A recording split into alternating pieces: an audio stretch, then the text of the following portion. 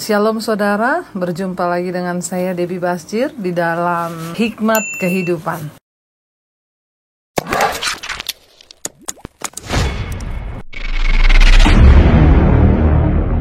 Iya, berjumpa lagi dengan saya DEBBY BASJIR di dalam Hikmat Kehidupan. Hari ini kita tiba pada pembahasan Amsal pasal yang ke-7. Ya, mengapa kitab Amsal ini ditulis oleh Raja Salomo, raja yang sangat diberi Tuhan hikmat, ya, dan ini akan memberikan pelajaran bagi setiap kita untuk boleh hidup sungguh-sungguh dalam takut akan Tuhan dan terhindar dari masalah, sehingga kita memiliki hikmat dan kebijaksanaan di dalam kita melangkah. Baik, kita akan sama-sama membaca Amsal pasal yang ke-7, ayat yang pertama sampai dengan ayat yang ke-27, ya, agak panjang. Hai anakku, berpeganglah pada perkataanku dan simpanlah perintahku dalam hatimu. Berpeganglah pada perintahku dan engkau akan hidup. Simpanlah ajaranku seperti biji matamu. Tambatkanlah semuanya itu pada jarimu dan tulislah itu pada loh hatimu. Katakanlah kepada hikmat, engkaulah saudaraku, dan sebutkanlah pengertian itu sanakmu, supaya engkau dilindunginya terhadap perempuan jalang, terhadap perempuan asing yang licin perkataannya. Iya, hikmat berkata, jangan tinggalkan ajaranku, simpanlah ya perintahku di dalam hatimu.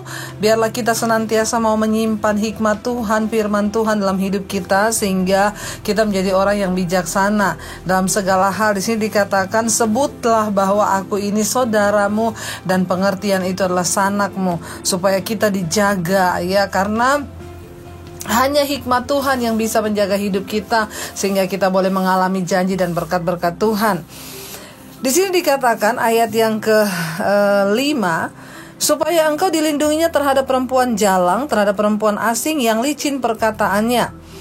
Saudara, kenapa ayat ini Amsal banyak berbicara tentang persinahan, nasihat tentang persinahan perempuan jalang? Kita tahu bersama, Salomo itu memiliki riwayat, ya, yang banyak bergelut di dalam seputar kenajisan dan persinahan. Kita tahu Salomo adalah anak dari Batseba, istri Daud, yang diperolehnya dari hasil perselingkuhan gelap. Ketika semua orang pergi berperang, Daud ada di sotoh istananya, lalu dia melihat seorang wanita cantik yang bernama Batseba yang sedang mandi. Lalu Daud mendekati Batseba, dia menyuruh anak buahnya untuk cari tahu siapa wanita yang mandi itu, dan akhirnya dia memperoleh informasi. Lalu Batseba dipanggil ke istana, lalu Daud menidurinya. Kita tahu bersama persekongkolan apa yang terjadi, sehingga Daud membunuh suami Batseba dengan secara sengaja. Uria ditaruh di bagian paling depan pada peperangan supaya mati, dan akhirnya Batseba bisa diperoleh Daud sebagai istri. Ketika itu Batseba sudah hamil, ya, untuk menyembunyikan dosanya akhirnya Daud membunuh Uria. Jadi Salomo lahir dari seorang ibu yang punya latar belakang, ya, dosa kenajisan, berselingkuh dengan Daud padahal sudah punya suami. Ketika suaminya berperang, dia tidur dengan Daud. Saudara perhatikan, ya, dosa keturunan, ya, dosa kenajisan yang tidak diselesaikan, ya, itu akan dapat turun, saudara, ya. Makanya kita perlu berdoa sungguh-sungguh. Kita tahu bersama Salomo ini seorang yang sangat luar biasa, terutama dalam dalam hubungan percintaannya. Saudara bisa bayangkan, dia punya 700 istri dan 300 gundik. Ya, itu kalau kita hitung berarti ada 1000. Ya, 1000 ini kalau digilir ketemu satu hari satu, itu bisa 3,5 tahun mungkin satu orang ketemu satu. Ya, jadi 700 istri dan 300 gundik. Jadi totalnya 1000. Saudara, kenapa dia hidup di dalam kenajisan yang begitu rupa? Ternyata ketika kita ambil garis keturunannya, Batseba, ya, adalah ibu yang melahirkan Salomo, ya, dari hasil perselingkuhan Daud dengan Batseba. Pada waktu itu dia hamil dan anaknya yang pertama lahir, anak perselingkuhan itu lalu mati, ya, karena akibat dosa Tuhan membunuh anak perselingkuhan itu. Lalu anak itu meninggal dan akhirnya Daud memohon lagi kepada Tuhan. Akhirnya Batseba hamil lagi, lalu lahirlah Salomo. Jadi dari latar belakang kisah kehidupan Salomo ini memang sudah, ya, ada akar dari kenajisan itu yang turun, sehingga dia memiliki 700 istri dan 300 gundik. Dia menikahi begitu banyak wanita, ya. Ya mungkin karena itu roh yang tadi turun, roh kenajisan yang begitu kuat, ya, sehingga itu menguasai dirinya. Makanya jangan heran kalau nanti kita membaca Amsal ini banyak tentang nasihat kenajisan, percabulan, perselingkuhan. Itu ada di kitab Amsal. Kenapa? Karena yang menulisnya itu Raja Salomo yang memiliki 1000 istri, 700 istri dan 300 gundik, 1000 totalnya. Ya, jadi kurang pengalaman apa dia? Kalau dia menulis ini, harusnya kita semua mendengar, karena dia sudah benar-benar hidup di dalamnya dan menjalaninya, dan benar-benar tahu seluk-beluknya, ya.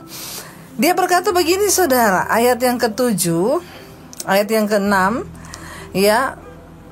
Ketika suatu waktu aku melihat-lihat dari kisi-kisiku, dari jendela rumahku, kulihat di antaranya, ya, yang tidak berpengalaman, kudapati di antara anak-anak muda seorang teruna yang tidak berakal budi, yang menyeberang dekat sudut jalan lalu melangkah menuju rumah perempuan semacam itu. Pada waktu senja, pada petang hari, di malam yang gelap, maka datanglah menyongsong dia seorang perempuan berpakaian sundal dengan hati licik, ya. Perhatikan baik-baik, ya. Ini Salomo sedang menulis tentang seorang anak muda yang jatuh dalam dosa kenajisan karena tidak berakal budi. Ya, kita sudah belajar pertama kali dulu, orang itu kalau nggak berakal budi itu sama seperti hewan, kata Alkitab, sama seperti binatang. Tuhan menciptakan manusia berbeda dengan binatang karena kita punya akal budi, kita tahu yang jahat mana yang baik. Ya, tapi binatang itu punya pikiran, punya otak, tapi nggak punya akal budi. Ya, makanya kucing itu boleh kawin berkali-kali karena memang kucing nggak mikir baik dan jahat. Tapi manusia diciptakan punya akal budi. Ya, ada hati nurani. Oh, kalau saya selingkuh menyakiti istri dan anak saya, oh itu nggak boleh dilakukan, ya. Tapi ini seorang muda yang tidak berpengalaman. Jangankan anak muda, sekarang aja banyak bapak-bapak yang tidak berpengalaman sebenarnya, atau mungkin terlalu berpengalaman sih kayak Salomo gitu, ya. Ada bapak-bapak yang konseling sama saya, Bu, saya nikah lagi boleh nggak? Nggak boleh. Kok Salomo boleh, Bu, punya banyak istri? Lah bapak kayaknya kayak Salomo apa enggak? Ya, Salomo itu hartanya banyak, bukan hanya itu. Bapak punya istri satu aja udah pusing, apalagi istri banyak. Janganlah, ya, karena itu juga dosa. Jangan ikuti yang orang itu suka, ya. Buktinya Batseba boleh, Bu, selingkuh sama Daud, berarti aku juga boleh. Yang diikuti itu yang benar, ya. Dalam zaman perjanjian lama dulu memang hukum-hukumnya itu masih ketika Yesus datang, ya, Yesus memperbaharui, Yesus menggenapi semua hukum Taurat, lalu Yesus membawa hukum yang dia kasih tahu, jangan hidup dalam kenajisan, jangan bersinah, jangan, ya. Jadi saudara, mari kita hidupi dengan akal budi. Seorang teruna, anak muda yang tidak berpengalaman. Ini bukan cuma buat anak muda, buat bapak-bapak juga yang ada di luar sana yang suka menuju ke rumah atau tempat perempuan asing, ya. Karena saya banyak melihat, tadinya ada seorang bapak yang konseling sama saya, Bu, tadinya perempuan ini saya cuma iseng, Bu, karena waktu itu saya berantem sama istri, akhirnya saya pergi ke tukang panti pijat. Ya, ini kayak cerita ini kan, aku melihat seorang bapak-bapak, ya, di tikungan jalan dia menyeberang ke panti pijat. Tadinya saya cuma iseng, Bu, tapi ternyata setelah jatuh perempuan ini merongrong saya. Ya, saya disuruh untuk menikahi dia. Akhirnya jatuh semuanya. Saya takut, Bu, ketahuan istri, ya. Ya, jangan bermain-main dengan dosa. Lalu di sini dikatakan, saudara, ya, ayat yang ke-9, pada waktu senja, pada petang hari, di malam yang gelap, maka datanglah menyongsong dia seorang perempuan berpakaian sundal dengan hati licik. Ya, perempuan sundal itu bisa dilihat dari mana? Ada kriteria. Yang pertama, pakaiannya, ya. Makanya para wanita jangan pakai pakaian yang model sundal, ya. Apa itu pakaian sundal? Sudah kelihatan bukaannya di mana-mana, ya, pahanya kelihatan, dadanya kelihatan. Coba, saya selalu mengulang-ulang bagi para wanita, kalau pakai baju yang bagian atas jangan terlalu ke bawah, yang bagian bawah jangan terlalu ke atas, ya. Itu potongan yang benar, ya. Jadi ternyata perempuan sundal bisa dilihat yang pertama dari pakaiannya. Saudara mau bilang apa aja, orang kalau pakaiannya terbuka-buka, dia dilirik sama laki-laki, jangan marah. Nah, yang ada sekarang itu perempuan pakai baju mini terbuka dilirik orang. Kenapa lirik-lirik? Lu pikir gua perempuan murahan? Iya emang murahan. Orang bajunya aja Alkitab bilang itu baju perempuan pakai pakaian sundal, ya. Kalau pakai baju terbuka di mana-mana itu namanya pakaiannya pakaian sundal. Ya, jadi ini bukan cuma buat bapak-bapak dan laki-laki. Saya mau bilang buat wanita-wanita, jangan memakai pakaian sundal supaya engkau tidak dicap sundal. Ya, nanti kalau dilihat orang. Kini kita bahas Alkitab ya, jangan marah kepada saya. Saya hanya memberitahukan yang benar supaya saudara hidup sesuai firman Tuhan. Karena hari-hari ini roh kenajisan percabulan itu bekerja luar biasa. Ya, yang saya konselingi itu orang. Kenapa? Dari pihak wanitanya juga suka berpakaian sundal, suka mengganggu suami orang. Dari pihak bapaknya juga memang suka sama perempuan sundal. Ini kita bertobat. Salomo menulis ini supaya kita semua melihatnya, saudara ya. Di sini dikatakan, datanglah menyongsong dia seorang perempuan berpakaian sundal dengan hati licik, cerewet, dan lihat perempuan ini, kakinya tidak dapat tenang di rumah. Ya, ciri-ciri perempuan sundal, bajunya sundal, kebuka semua, ya, hatinya licik. Jangan percaya, saudara, hatinya tuh licik. Besok dia dapat yang lebih kaya dari saudara, dia tinggal saudara. Yang kedua apa? Cerewet, ya, mulutnya itu pintar menggoda, ya. Terus apa? Lihat perempuan ini, lihat itu apa ya? Suka megang-megang gitu ya, suka bermanja-manja, ya. Kakinya tidak dapat tahan di rumah. Perempuan sundal itu nggak betah di rumah, pengennya keluar terus ya. Bertobat, saudara ya. Kalau ada ciri-ciri ini dalam diri kita, bertobatlah. Ayat yang berikutnya, ayat 12. Sebentar ia di jalan, sebentar di lapangan, dekat setiap tikungan ia menghadang. Nah, perempuan sundal itu nanti udah ada di mana, cari mangsa ya. Lalu dipegangnyalah orang teruna itu dan diciuminya dengan muka tanpa malu. Ya, berkatalah ia kepadanya, enggak punya malu, udah putus urat malunya perempuan ini ya. Aku harus mempersembahkan korban keselamatan. Pada hari ini telah kubayar nasarku. Ya, dia goda laki-laki ini, saudara. Bayangkan ya, menggoda orang untuk jatuh dalam kenajisan aja. Dia bilang, hari ini aku mau persembahkan korban keselamatan untuk membayar nasarku. Korban buat siapa? Nasar buat siapa kalau seperti itu? Itulah sebabnya aku keluar menyongsong engkau, dia bilang ya, untuk mencari engkau, dan sekarang ku dapatkan engkau. Wah, udah mau masuk jaring ini, saudara. Ya, udah mau masuk perangkap ini ya. Lalu di sana dikatakan, telah ku bentangkan permadani di atas tempat tidurku, kain lenan beraneka warna-warni dari Mesir. Pembaringanku telah ku taburi dengan mur, gaharu, dan kayu manis. Wah, udah dibentangkan dan ditaburi dengan rempah-rempah wangi. Kita tahu bersama, minyak wangi yang mur itu harum ya, gaharu, kayu harum. Marilah kita memuaskan birahi hingga pagi hari ya, dan bersama-sama menikmati asmara. Nih licinnya perempuan perayu itu mulutnya. Makanya bapak-bapak ya, wah kalau udah ketemu kayak begini klepek-klepek lah. Jangan sampai ketemu yang begini. Makanya bapak-bapak itu jaga hidup, hindari nafsu kenajisan percabulan. Jangan suka lihat hal-hal yang berbau kenajisan, supaya hasrat birahimu itu tidak sampai meluap-luap ya. Lihat gambar porno, lihat film porno yang menyebabkan engkau jatuh terjerumus. Sekali ketemu perempuan sundal, sekarang itu banyak sekali perempuan-perempuan begini ada di mana-mana, menggoda dan membawa bapak-bapak dan laki-laki itu jatuh dalam jerat. Bayangkan ini, menggoda. Mari kita memuaskan birahi sampai pagi hari ya, karena suamiku tidak di rumah, ia sedang dalam perjalanan jauh. Ternyata bukan cuma di film-film, ada di Alkitab ya, bukan hanya di sinetron ya. Ternyata di Alkitab ada, suaminya lagi nggak di rumah. Hello saudara ya, kadang kita berpikir perempuan sundal itu orang yang nggak punya suami, yang di luar menggoda. Ternyata banyak ibu-ibu yang punya suami juga punya roh perempuan sundal. Saya mau berkata buat ibu-ibu ya, jangan coba-coba bermain api. Banyak yang konseling sama saya selingkuh bu, ketemu di mana? Di Instagram. Astagfirullah, cuma ketemu laki-laki di Instagram, dibilangi kamu cantik loh, bisa klepek-klepek saudara, padahal udah punya suami ya, digoda sama laki-laki. Ini kan namanya perempuan istri punya roh sundal. Saya tuh kalau digoda orang mau masuk inbox atau apa ngomong cantik, balas aja pret. Ya jangan dinikmati pujian orang. Makanya bapak-bapak juga sering-seringlah puji istrimu ya, supaya istri itu gak kelepek-lepek sama pujian orang. Ya jangan ada roh sundal di dalam dirimu, hai perempuan-perempuan. Karena suamiku tidak di rumah, ia sedang dalam perjalanan jauh.